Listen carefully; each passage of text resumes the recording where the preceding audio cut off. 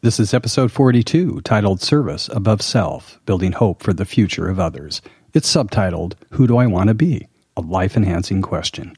Today's conversation is with Amanda Wertz, MPH, which of course is a Master of Public Health. Today on the AlternativeHealthTools.com podcast, where we discover and share together new alternative health tools and resources from alternative healthcare practitioners and experts. They said, you're probably never going to be able to go to college. We could put a pain pump in your spine. You're probably going to be disabled by the time you're 30, I was told.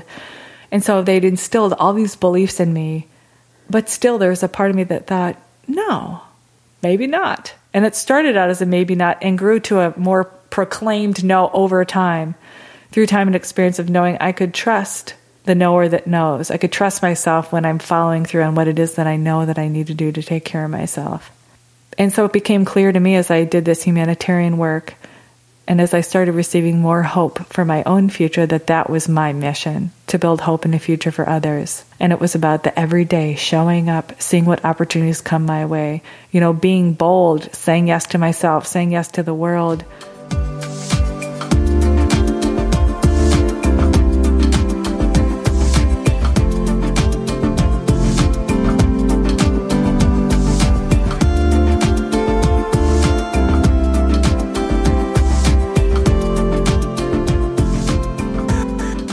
So welcome back to AlternativeHealthTools.com podcast.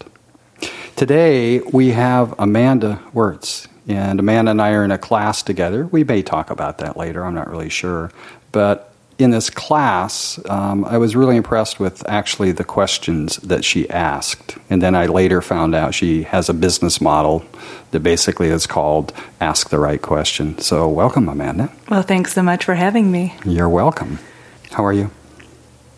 I'm great, and that's an amazing question. You've heard it before? I sort of chuckle at a business model of asking questions. Yeah. Not just with other people, but with myself, and that's part of what drew me to that class. And something I really respected and admired about you is that you are making a big inquiry, not just for yourself, but for the world, to become a better person, to enrich yourself. And what a joy to be around people like that. Yeah, well, thank you. Yeah, real pleasure. It's a like-minded, we might as well tell people it's a Science of Mind Foundation class here at Seaside in Encinitas.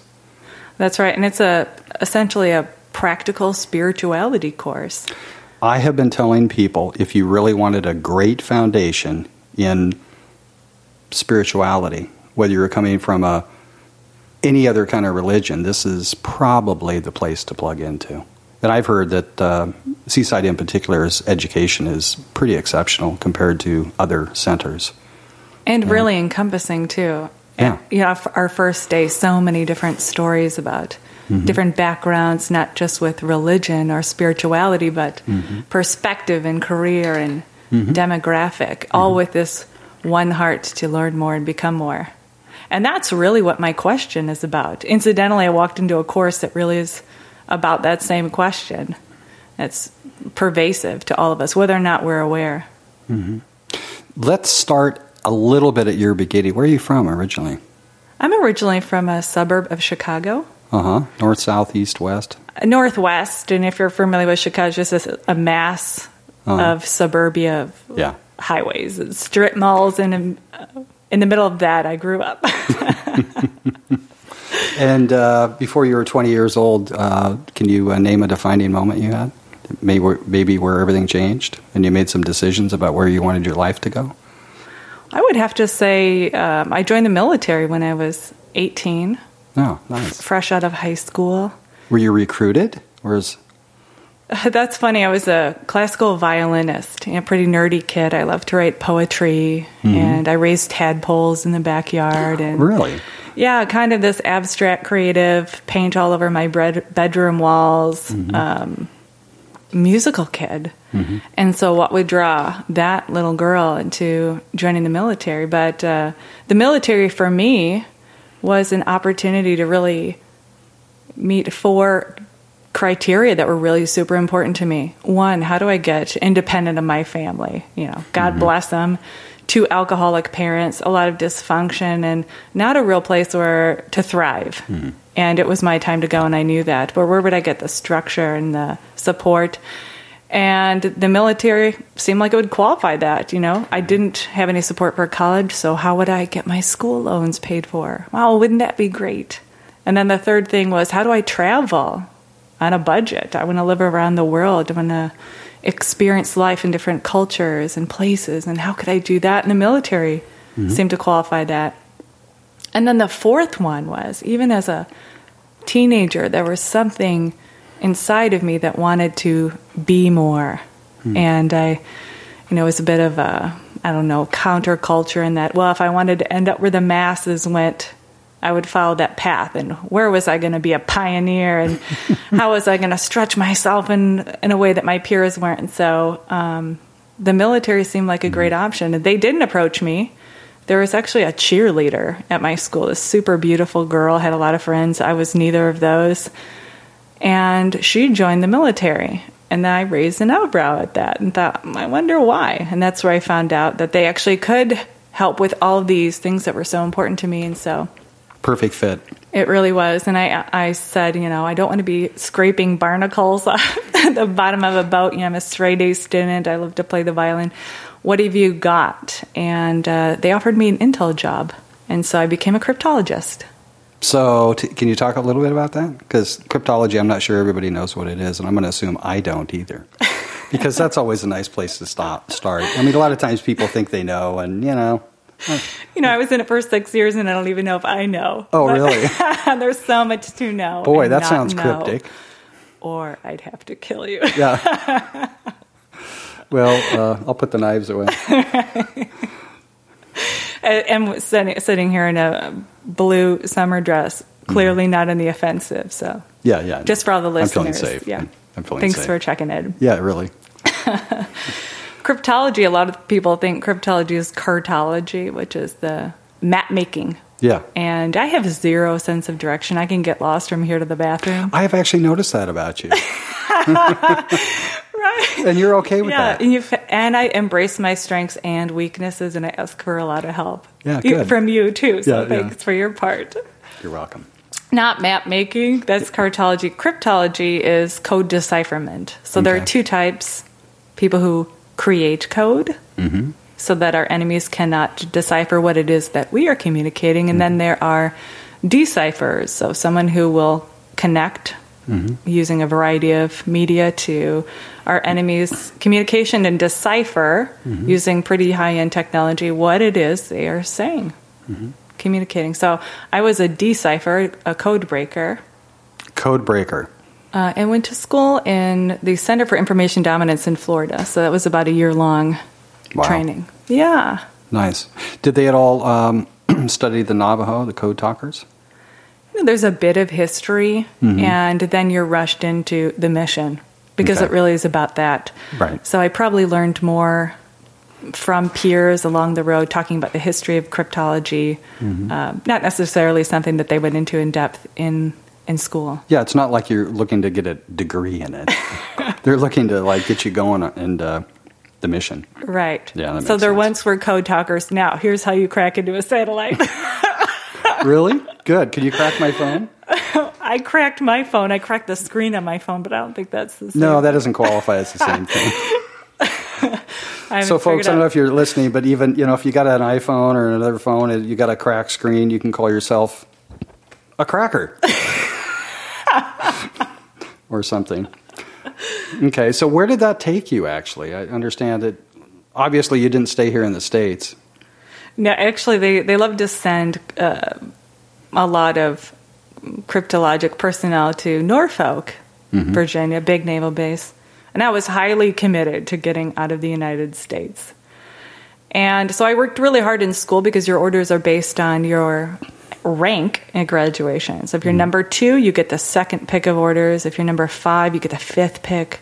If you're number 55, you can see where this goes. Yeah, exactly. And so while everybody was partying at the beach in Pensacola, I was hunkering down in the laboratory because I thought if ever a test grade mattered, it's now. It's this one. Yeah. So, and there were some smart people there. And I ended up graduating number one by like a 0.1%. But you did get number one. I did. I graduated number one. I have actually the girlfriend of the person I was competing with to thank for that, because she got pregnant right in the middle of our exam. So he was dealing with this influx of, I'm 19 years old and going to be a parent to twins. He worked really hard. I don't know if that threw him off. It became a joke, but I did graduate number one. So I had the pick of all of the orders that were available, and I had always wanted to live in Spain, and there was one billet available. So that's where I went for the next 2.5 years. Nice. Whereabouts in Spain? Or there's a naval base at Rota. Yeah. Rota, Spain. It's near Sevilla. Oh. So then what happened? So, and folks, just, you're sitting here listening and going, where is this all going? Well, just stick with us, because there's quite a bit that happens after all this, isn't there? There's quite a bit, and this is maybe the prelude to the real story. Yeah, that's what I was thinking. Living in the military has its challenges. It affords some incredible opportunities, but there's challenges along the way. And, once I was stationed in Spain, there are some pretty significant things that occurred for me. One of which is that I was sexually assaulted by a friend of a coworker. And, as a 19-year-old girl who was just taking on the world and felt she could do anything, and to face that trauma, not only the trauma of being sexually assaulted, and this man was persecuted, admitted to everything, but I had a lot of trust issues after that, because not only did I have this experience with him, but my friends actually helped him find a way into my apartment. Really? And so people that I had trusted, it was a sort of plotted landscape of horrors that later went on to haunt me. And I'll talk about this particular incident where that led me, but that was challenging. And so I wanted, like many people who face trauma, to run. And my command actually tried to persuade me not to press charges. And is that common behavior or a common direction? I can't speak for everyone in my situation, and I have heard, and it has been reported that it is unfortunately way more common, and fortunately less now, because the military culture is now realizing the weight and the severity of these situations, that they can't be brushed under a carpet or brushed off. Exactly. And fortunately, there was something inside me that says I'm not going to stand for this, even with my commanding officer trying to persuade me not to. I made a very poignant statement to him and walked out of his office and basically said, I'm going to take care of myself. And I'm really glad that I did. And really support other people to do the same, which is to... Sounds like a beginning of something for you. Yeah, it really was. And in the interim, I also wanted to run. So it's not that it took time to come out of that. And part of this running was, I'm going to lose myself in sort of the next big thing. And of course, the healthy part of me that loves a challenge raised my hand to volunteer to go to combat. And so I was one of the first women ever to deploy in a combat ship, and fought in 2 combat deployments, one in Iraq and one in Yugoslavia on a destroyer. And the first time women on that ship, just after the ban on combat, a profound experience. So in some ways, very rebuilding as far as my self-esteem and my intrigue with what is, and in other ways, horrifying to participate and see the behind the scenes as a cryptologist, having the clearance to really know some difficult things, and really having a 19-year-old brain to process all of that. You can imagine. It was a bit of an adventure. And the survivor part, in many ways it was great. And after that, I went to work as a NATO trainer at the U.S. Embassy in Canada. So did a great 3 years there, and in many ways still suppressed a lot of the things that I had experienced in combat and from sexual assault. But I was a survivor, and so I rechanneled that energy and did a lot of amazing things. As you know, I play violin, have since I was 8. And so I began playing electric violin and took a lot of chances and started playing with bands and toured around Canada. We opened for Van Morrison at Blues Fest. I mean, it was amazing. Nice. Amazing opportunities, and my heart was in it. When was that? I'm just curious, because I've been a Van Morrison fan and familiar with his albums. Okay, that was in 2001. 2001. Yeah. So some incredible music experiences, and that's also when I was in the military, and then I opened a fitness studio and started doing aerobics, and things really seemed to be taking off for me. And this childhood question that was born into me, into our culture at a very young age, what do I want to be when I grow up? The quintessential question that really was driving my life. Regardless of the circumstances I had encountered, I thought, you know what? I've got this. And as an Intel analyst and a business owner and an electric violinist, I mean, it was a pretty cool life. Who gets to say, like, I'm a spy, a rock star, I own a business? And I had answered that question and pretty much felt impenetrable, right? And I'd weathered some of these storms, and, if my cocky 22-year-old, 23-year-old self said, I got this. All right. So then something happened. So as I'm transitioning into this new life, I thought, I'm passionate about music. I'm passionate about health. I'm going to make a go for it. The military was wonderful, served me well. I served it in a way that I feel proud, and it's time to write the next chapter. And you're 22 years old. I was 24 at that time. 24. Yeah. Oh, okay. And so I was just transitioning out of the military, literally just signing the paperwork with NSA. I'm not going to tell any government secrets, and doing all the out processing of the military. And one particular afternoon in May 2003, it was May 5th, I wasn't feeling that well. I was staying in a hotel, doing this out processing paperwork, and I thought, something's really wrong. And I went to the hospital, and I thought, maybe it's appendicitis or just some wonky stomach situation. And they didn't have any answers. And this is a problem because not only did I have intense pain, but the whole right side of my body was swelling. So I ended up, going back to my hotel, finishing the paperwork, but I just never got better. In fact, things got worse. In a month, I went from a size 8 to a 14. In 1 month? In 1 month. I started to be ridiculed by people who had seen me around. Oh, look, I had blonde hair, and I was rather fit at that time. Oh, look, Barbie's getting fat. And so not only did I feel horrified by the pain I was experiencing in my abdomen and on the right side of my body, but also my self-esteem going down, lethargy, depression set in all very quickly. And with the medical institution, I was just saying, well, we don't really have any answers. That's tough when they don't know. It's tough. So many people have been in that situation, unfortunately, and it becomes a trauma of itself. It does. Because not only do you have the pain, but you have this giant looming question mark that's casting a shadow in your life. What does this mean for my career? What does this mean for health insurance? What does this mean for relationships? Right down to the core, like, is anybody going to love me? Can I ever get back to the things that made me come alive? What does it even mean to feel alive anymore? I mean, that's just spiral and not unique, unfortunately. Right. So, I had some tough decisions to make. I had a job lined up in Canada, but I had no health insurance. I had no family to go to.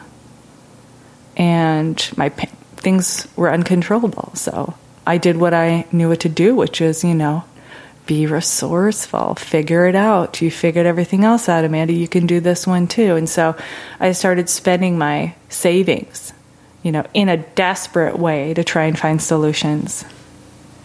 And that was, injecting things into my body that aren't legal in the United States, paying doctors in other countries to make deals. I mean, just weird stuff. Weird stuff to try to, and at this point you still didn't know what it was. I didn't know. Yeah. And so, then, what were you trying to do? Get rid of the pain, or? Basically do like some sort of dramatic cleanse, because I didn't know what was going on. So kill anything that's not supposed to be in my body. Right. Clean anything out that maybe I've accumulated over the years, spiritual work, deal with, emotional blocks, contact healers, acupuncture, massage. And that's just benign compared to some of the weird things that I did. And, and I don't regret that. It was part of my exploration. And then the money started going away. And I didn't have anywhere to go. And I had met a man who was much younger than myself. He was 19 at the time, country bumpkin. I'd travel all over the world, been to combat, and we had basically nothing in common. And I was desperate. And he was very convincing and said, I'll love you. And, as I cried and thought, there's no way, after months, 6 months of seeing my life fall apart, I was convinced nobody's ever going to want me. And it's all gone.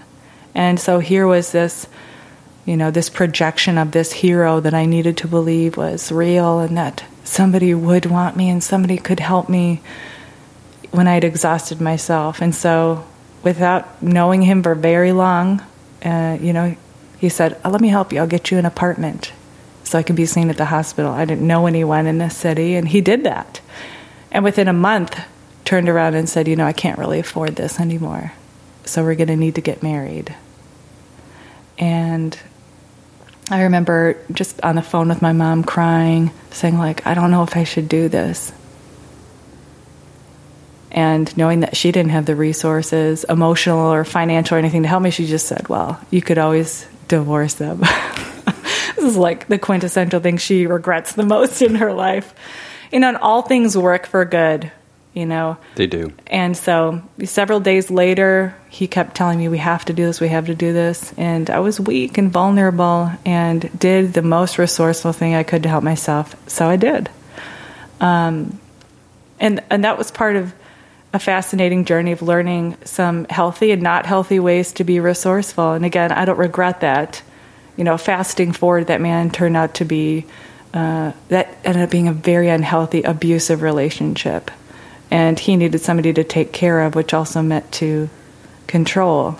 And I didn't understand that, but I learned so many wonderful things. I was going to say. So many wonderful things, and he did help me. So what would be just one of the wonderful things you may have learned?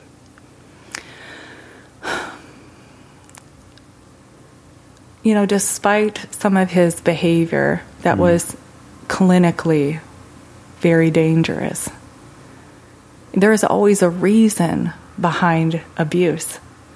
And I don't permit or support or applaud any of those behaviors. Absolutely not. I actually learned how to take care of myself in the midst of that. And that was very empowering.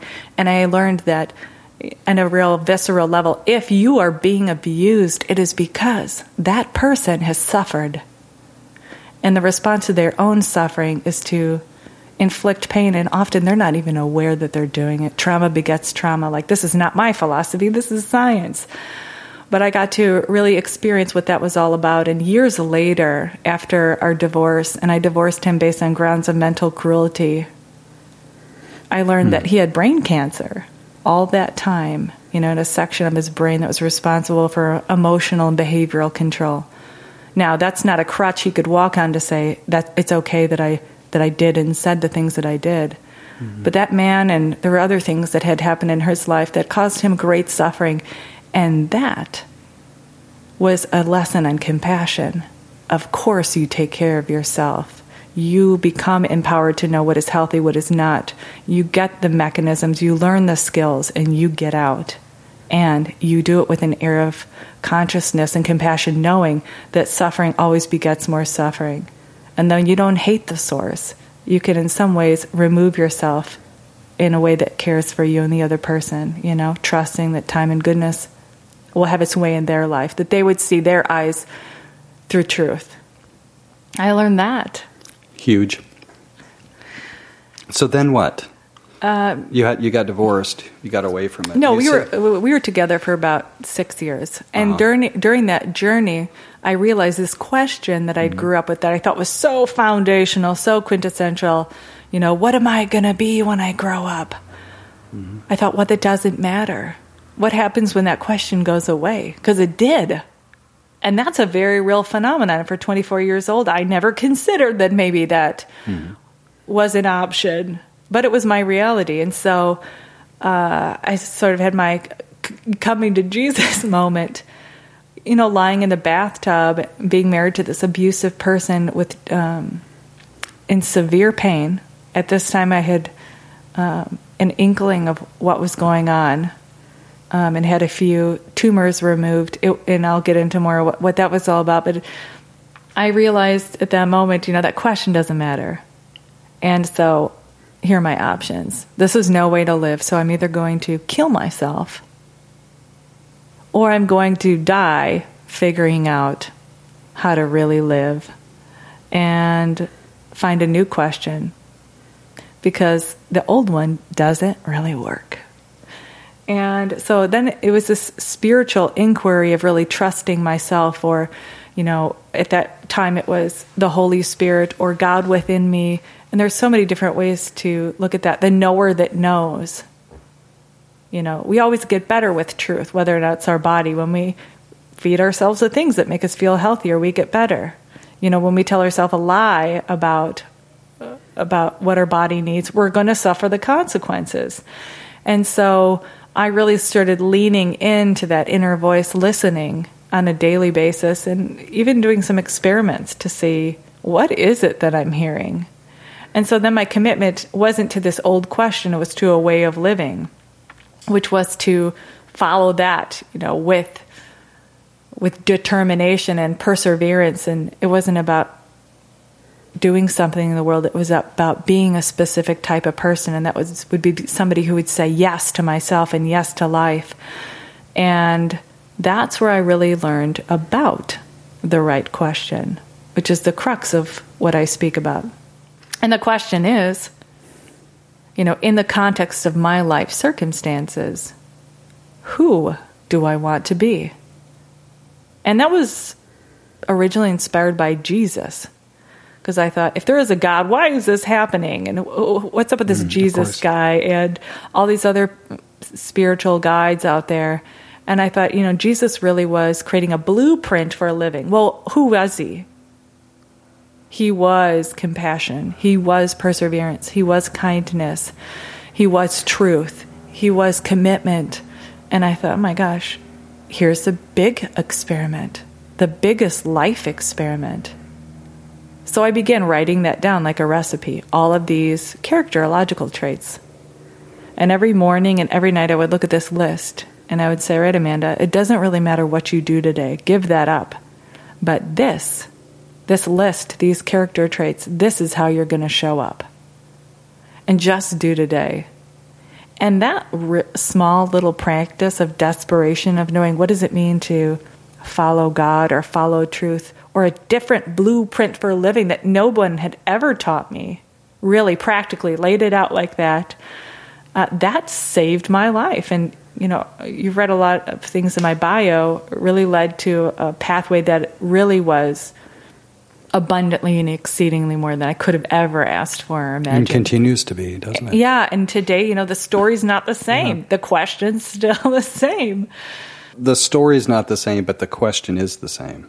Is that what you just said? Right. The past story's the same. I'm writing new chapters now, yes. Right? Yes. But the question always remains, and it's a constant. And even now, when I start to lose my way a little bit and get caught up in the doing of the world or performance or fear or pain, it's going back to that. In the context of my life circumstances, who do I want to be?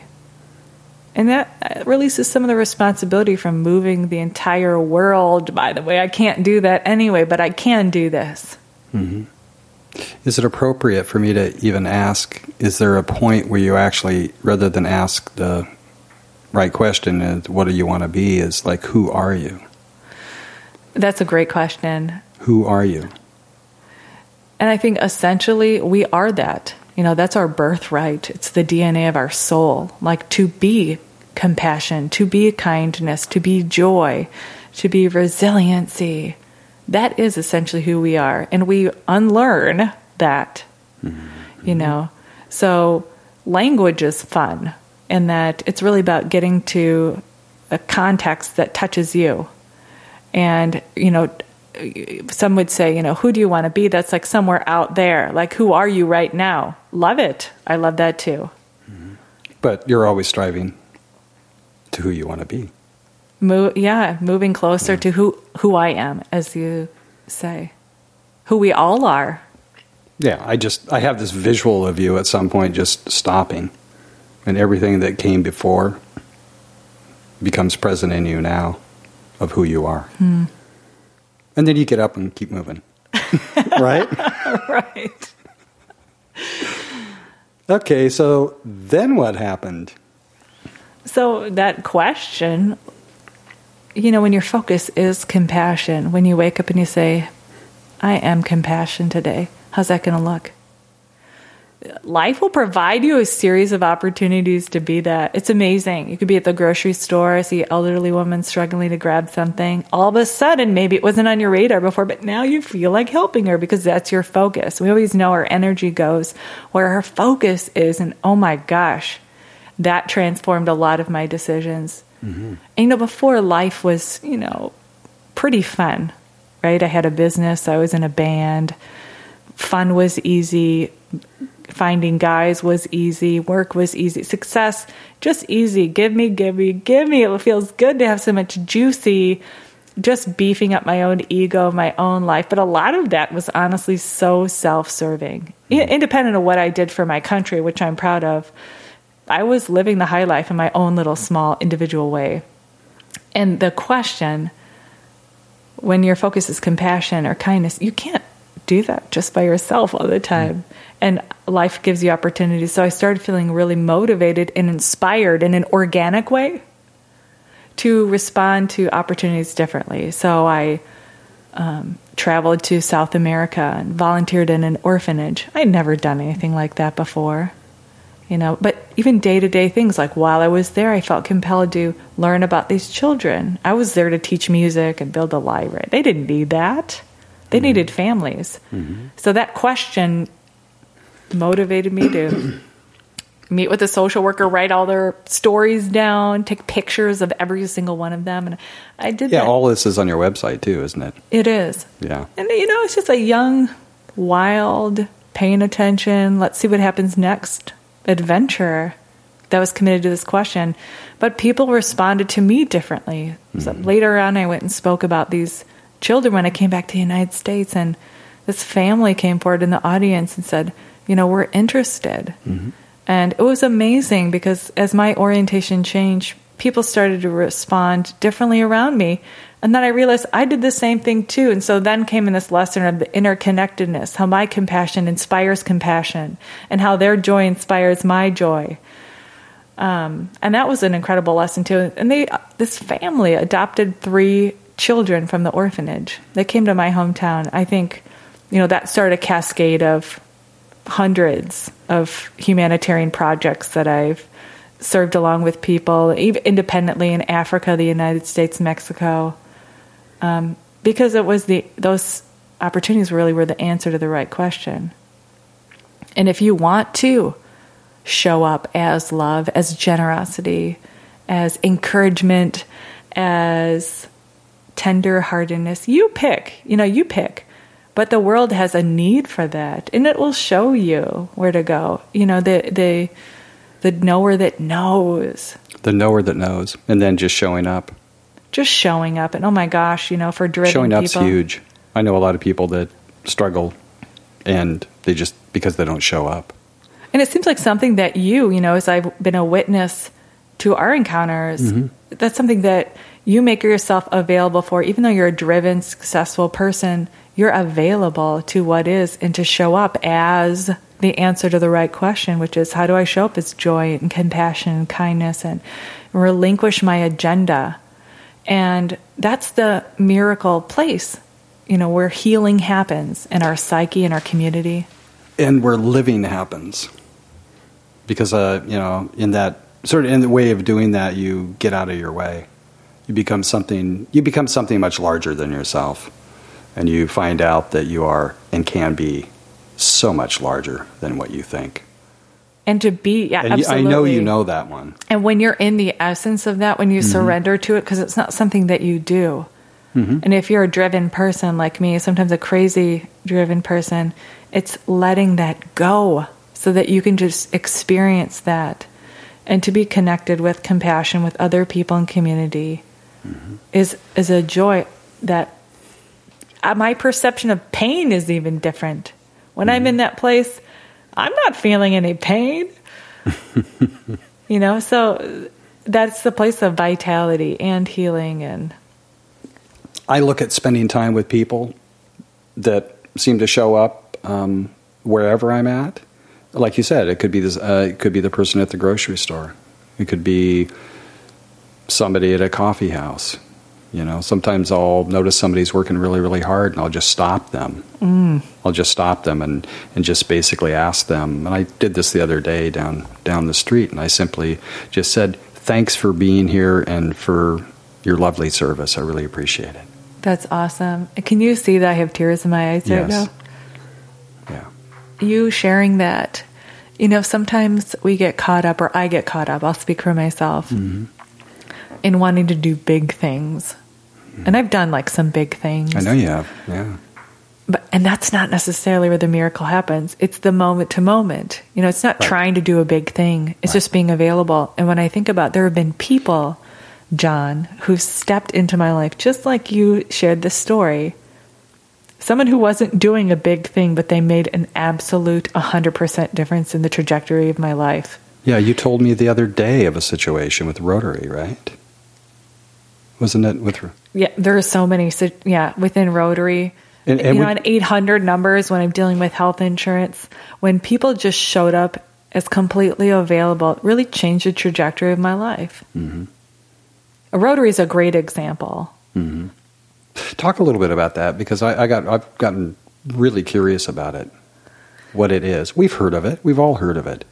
And my friend Eric Weber, who is a global messenger for the Southern California Special Olympics. I just saw he put up something on YouTube where he spoke at the Rotary in San Diego. Awesome. So, yeah. Yeah, Rotary's been around since the early 1900s, and they have one motto, foundational belief, which is service above self. Ironically, service above self. Service above self. And ironically, it really means surrendering to the right question, right? Rather than my ego or my own agenda, how do I step out of that into compassion and kindness and generosity and service of one another? Because when we are embodying that, we are of service to the world. So, Rotary is a network, a worldwide network of traditionally professionals. I'm not calling myself a professional. That's a loaded term. Sure. No, often we think of stuffy people. Yeah, I hear you. Yeah, all sorts of individuals, men and women, different walks of life, different demographics, cultures, religions, races, who really have this one mission. And they come together in their local community groups called Rotary Clubs. There's 34,000 of them around the world. Really? Amazing network. I mean, we have 63 clubs right here in Southern California. Wow. And it's a volunteer network. Everybody's a volunteer. Everybody.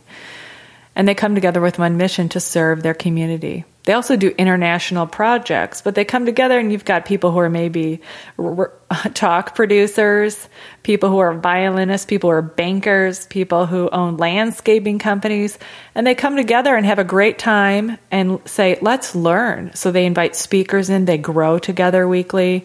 And then the main thing is they find ways of using their individual talents and their resources to serve. And it's not about what are we going to do, but what does the world need? So they go out and they canvas. Does the school need a new library? Do we need to help single mothers with childcare in our community? Do we need to rehabilitate this park because it's inviting crime?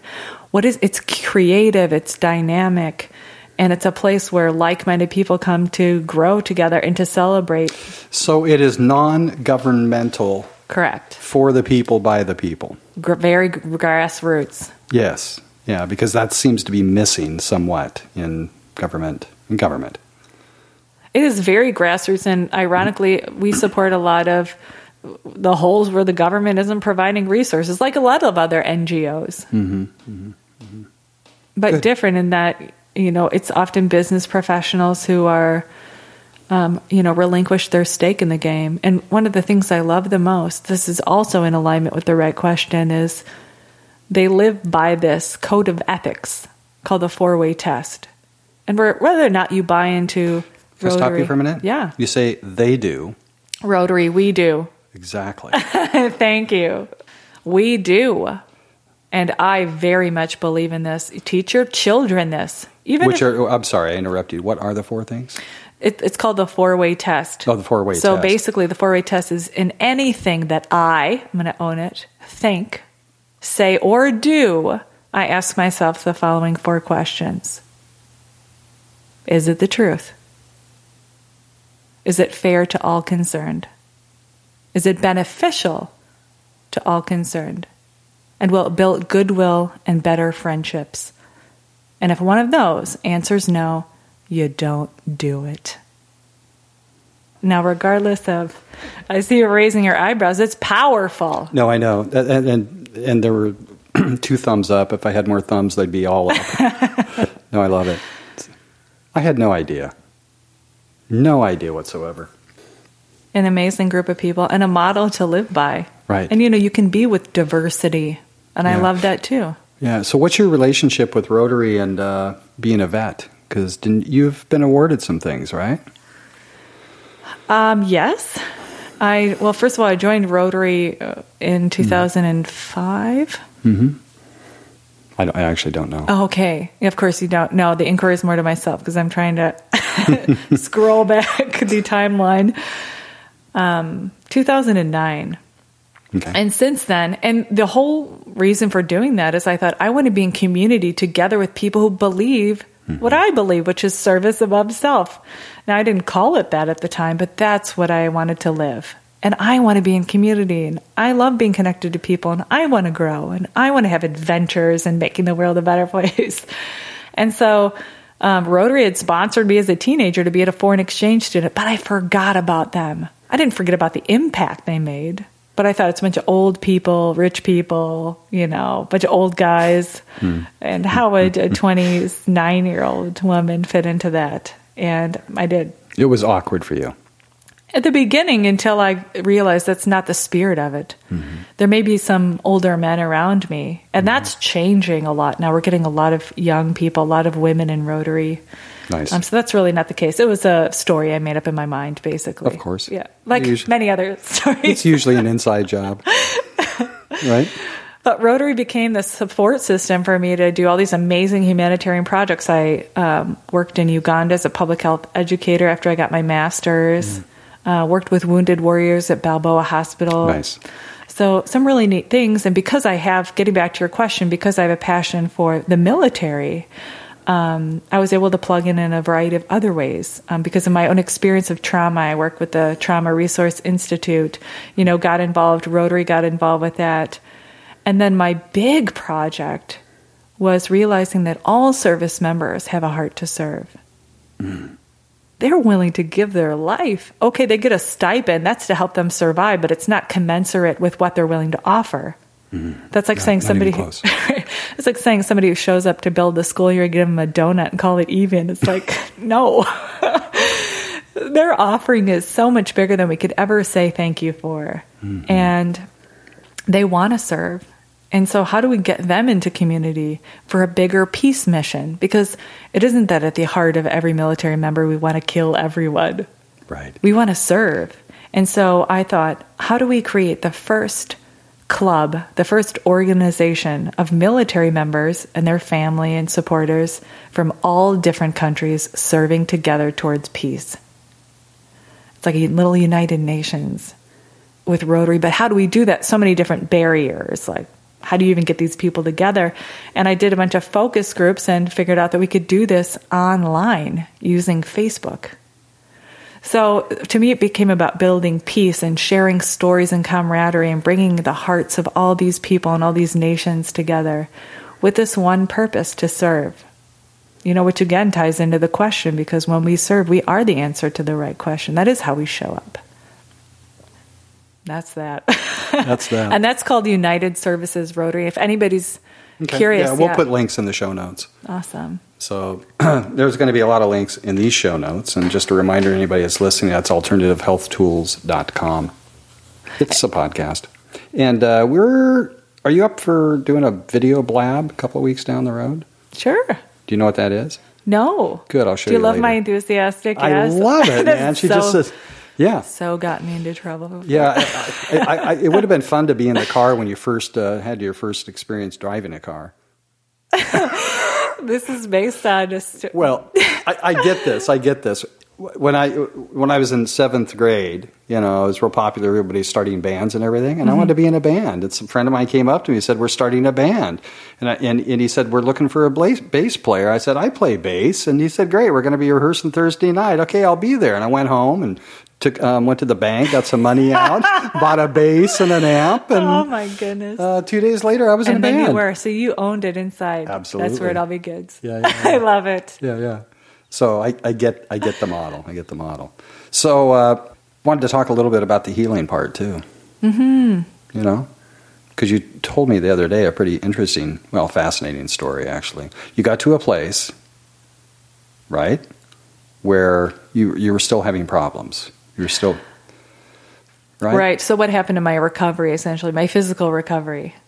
Your physical recovery, and actually, what it is you might have had or thought you had. Gotcha. Does it have a name, or do you not want to mention it? It does. It does, and I'm very comfortable mentioning it.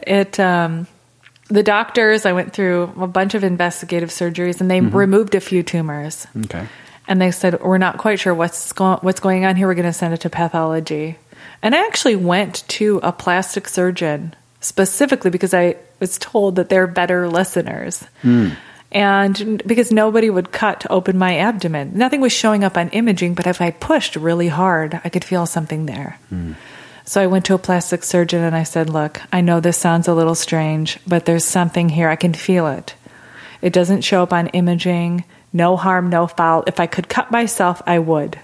But I can't. So I want to pay you to cut right here in my abdomen." I'm just showing John here where they made the incision, and I said, "And wake me up if you find something, because this has been making me sick for 2 years at that point." And so they did the surgery. I was under general anesthesia, and then they woke me up in the middle, and there are 2 walnut-sized tumors in the doctor's hand. Amazing physician out in Washington, D.C., Dr. Susan Otero.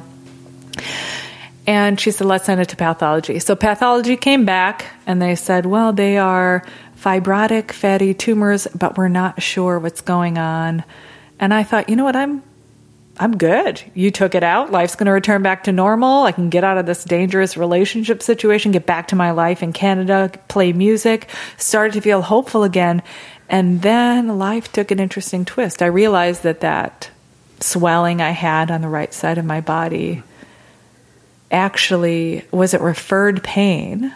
These tumors were growing like a grape cluster all down my right thigh, my right buttocks, into my back. Aggressively and fast. And so I went to one of the most amazing medical resources online, Google, and learned about this rare fibrotic tumor condition called Derkham's disease.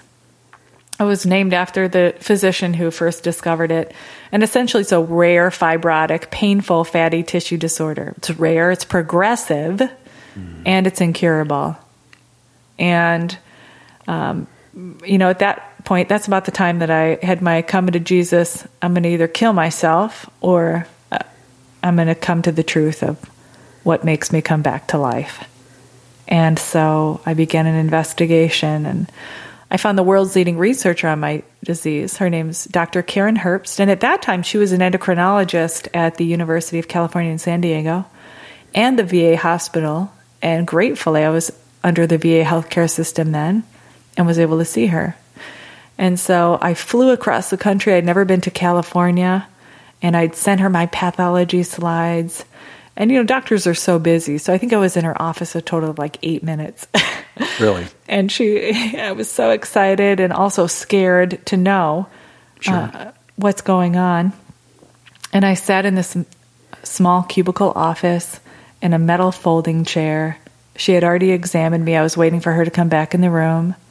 She had looked at my pathology slides. She came in the room and she shut the door. And the conversation was very short. And she said to me, well, the good news, Amanda, is that I can confirm this is what you have. But the bad news is I don't have any answers because I don't have any help. And it was in that moment that I felt like time stood still. You know, I looked around her office and just took in everything and all of the books and slides and very disorganized. She was so busy. A researcher, a doctor, a teacher, a parent, pictures of her daughter that she didn't see as often as she'd like to. She was so overwhelmed and had taken on individually a rare disease that had no funding. She had no partnership at that time. And she was just being honest with me. And in that moment of time freeze, I made a decision inside of myself. And I thought, well, if I don't help her, who will? Like what, I'm just going to wait for some superhero to fly in the scene and come up with the answers? And so I made a decision that if I ever became well enough, I'd somehow return to her laboratory to help. I never told her that. But I got back on the plane to Illinois. At that time I was in Washington, and I started making copious notes. What makes me feel better? What makes me feel worse? Tell yourself the truth about that. Start there, I thought. And own it. Be willing to let the things go that are not life-enhancing, whether or not it's something you drink, something you eat, a activity you participate in, a relationship you have. Granted, I didn't have the resources to leave my marriage at that time, but I started cutting a lot of things out, getting back to a diet that, well, you know what, this feels right for me, and testing it over and over again like a scientist. And I learned the value of live like a scientist, which would mean don't be so attached to your hypothesis. Maybe this is good for you, maybe it's not. You know, find out what the consequences are, then repeat the experiment. Once you know, don't act like you don't know. Live the truth, right? And so I started making notes on that, and I emailed her, and we shared a few email exchanges through the years. But I slowly started to get a little bit better, enough that I could do these humanitarian projects, that I could do some outreach. But I didn't think, they said, you're probably never going to be able to go to college. You know, we could put a pain pump in your spine. You're probably going to be disabled by the time you're 30, I was told. And so they'd instilled all these beliefs in me. But still, there was a part of me that thought, no, maybe not. And it started out as a maybe not and grew to a more proclaimed no over time, through time and experience of knowing I could trust the knower that knows. I could trust myself when I'm following through on what it is that I know that I need to do to take care of myself. And so it became clear to me as I did this humanitarian work, and as I started receiving more hope for my own future, that was my mission, to build hope in the future for others. And it was about the everyday showing up, seeing what opportunities come my way, being bold, saying yes to myself, saying yes to the world. And the paradox of having lost everything is like, well, I've got nothing to lose. Sure, let's try this. So I don't know what I'm doing. Neither does anybody when they first start. So I started working with demographics that needed hope in a future. And I decided I'm going to try going to school. I'm going to take a few classes, see how that feels. So fast forward with this mission in mind to build hope in a future for as many people as I could. Got accepted at the University of Illinois at Champaign, a school I never thought I'd be able to go to or manage that workload. And I did, because I was passionate about it, and day to day asking the right question and taking care of myself.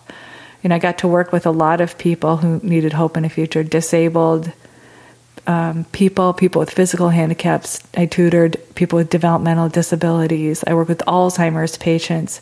But the story and the mission was always the same. And I saw that question was the answer, not only for me, but for all of us.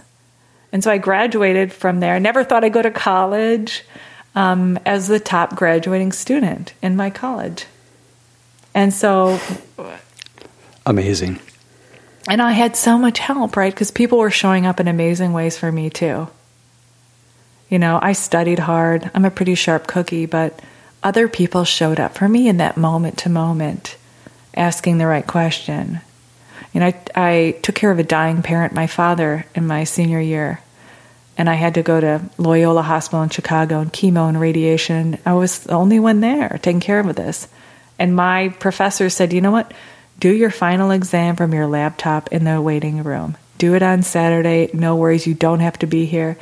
They were willing to show up as the answer to the right question for me, right? So my victory is their victory. I can't claim that.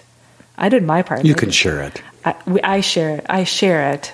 And so many people have helped me. So all these people were teaching me along the way, and they still are. You know, I went on to go to grad school, and predominantly with the hope, share at the highest level. What more can I offer? Mm-hmm. I know there's been a lot of people in your life that have helped you, right? Oh, a ton. Yeah, a ton. So would you say that it's common for all these people that they absolutely expected nothing in return? For those people who have made the most profound impact, never once did I ever sense that they had any attachment. It was always my goodwill, my healing, my journey. It was their victory. They understood that my victory was their victory. And probably one of the most profound lessons in that, and it took me so long to get this. I felt so needy for a while, like, oh my gosh, look at this. I gotta navigate all this stuff. I need so much help right now. And one of my great teachers told me, your needs are a gift to the world. Because your needs will bring out those parts of the other person, like compassion and care and tenderness and generosity. Your needs will bring that out in other people, and they get to be that person. There's another word I would use. What's that? You and I have met twice, but the word I would use is witness. In witnessing you, in wanting to help you, I gain so much. I experience it myself. But it's the witnessing. So in this word witness, what do you gain? What is the experience of that? I mean, not just with me, but for other people. With witnessing, there's no thought about what am I gaining from it.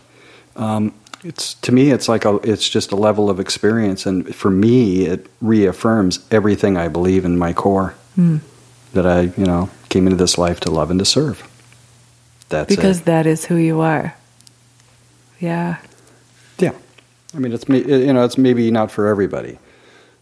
So the witnessing for me is just giving me an experience and a possibility. So what your mentor said, about you gift is in allowing people to witness and help you gives them hope. I see that clearly. Because I'm probably going to count it. I'm going to go back and listen to this and count how many times you use the word hope. There's a lot of hope in you. And it's the law of circulation. We talked about that Tuesday night, right? Oh, absolutely. And so that's in the flow of life. And when you're in the law of circulation, then, you're giving, and it's all coming back, right? And that's sort of the paradox, when I've been afraid or when we are afraid, the tendency is to close in and shut down and give less. Like, I've got to preserve or take care of number one. And I'm definitely not diminishing the importance of taking care of yourself. But no, you aren't.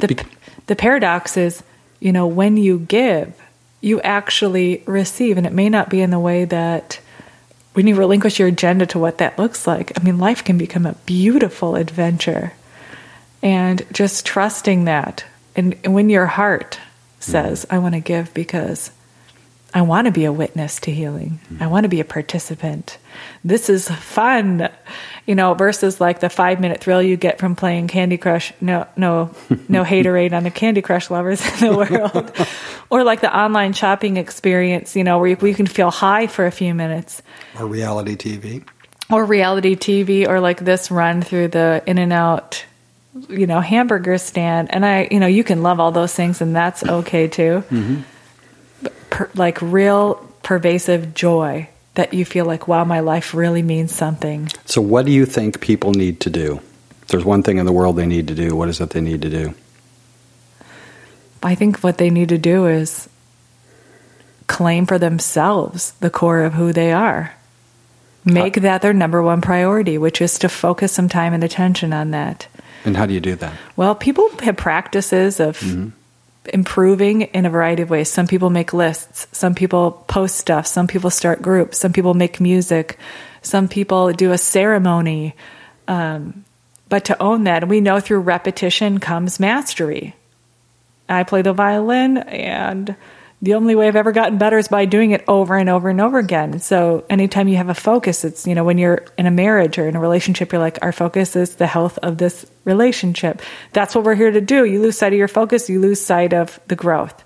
And so it's to define, make it a point. You only have one life to live, to be filled with joy, to be the essence of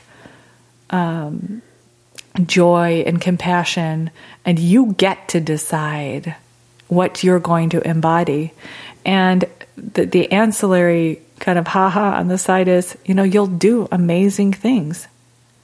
Let go of what that looks like.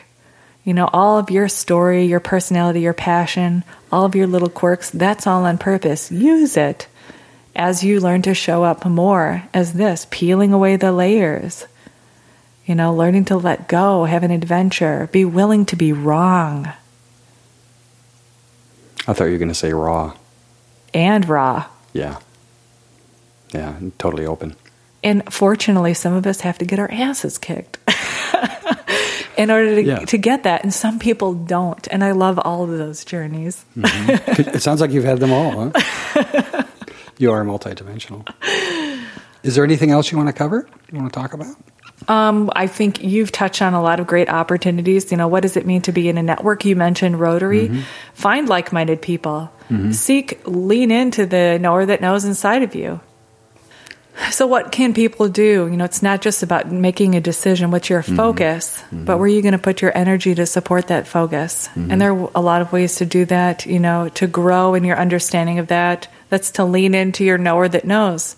Ask yourself with great honesty, what is the next right step for me in moving towards embodying this, becoming the highest version of myself? Take a chance.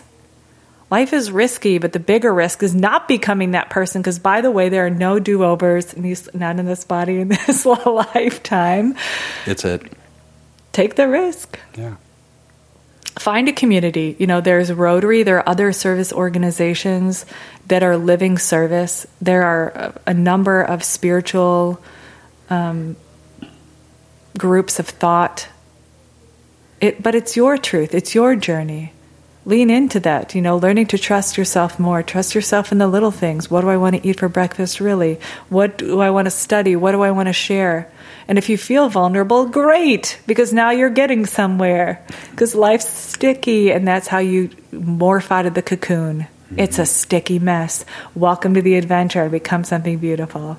Nice. How can people get more of you? I think you need to start a website called moreofamanda.com.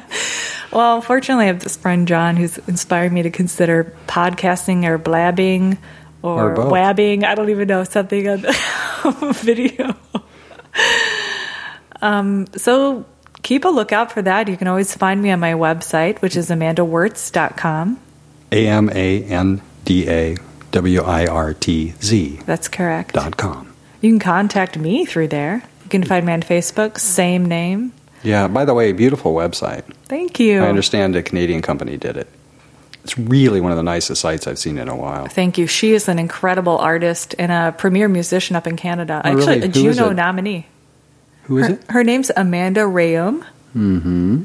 And again, an incredible designer, a visionary, and also a humanitarian leader. She's really working with Canada to create music to support a lot of the Indigenous women and children who have been raped and murdered. Amazing human being. Wow. Well, she might be next on the show, huh? She's a great person to have in your life, have on your podcast, have on your radio station. She's just about to come out with a new album. Mm-hmm. So her website, Amanda Rayum, RHEAUME.com. Great. We'll stick it in the show notes as well.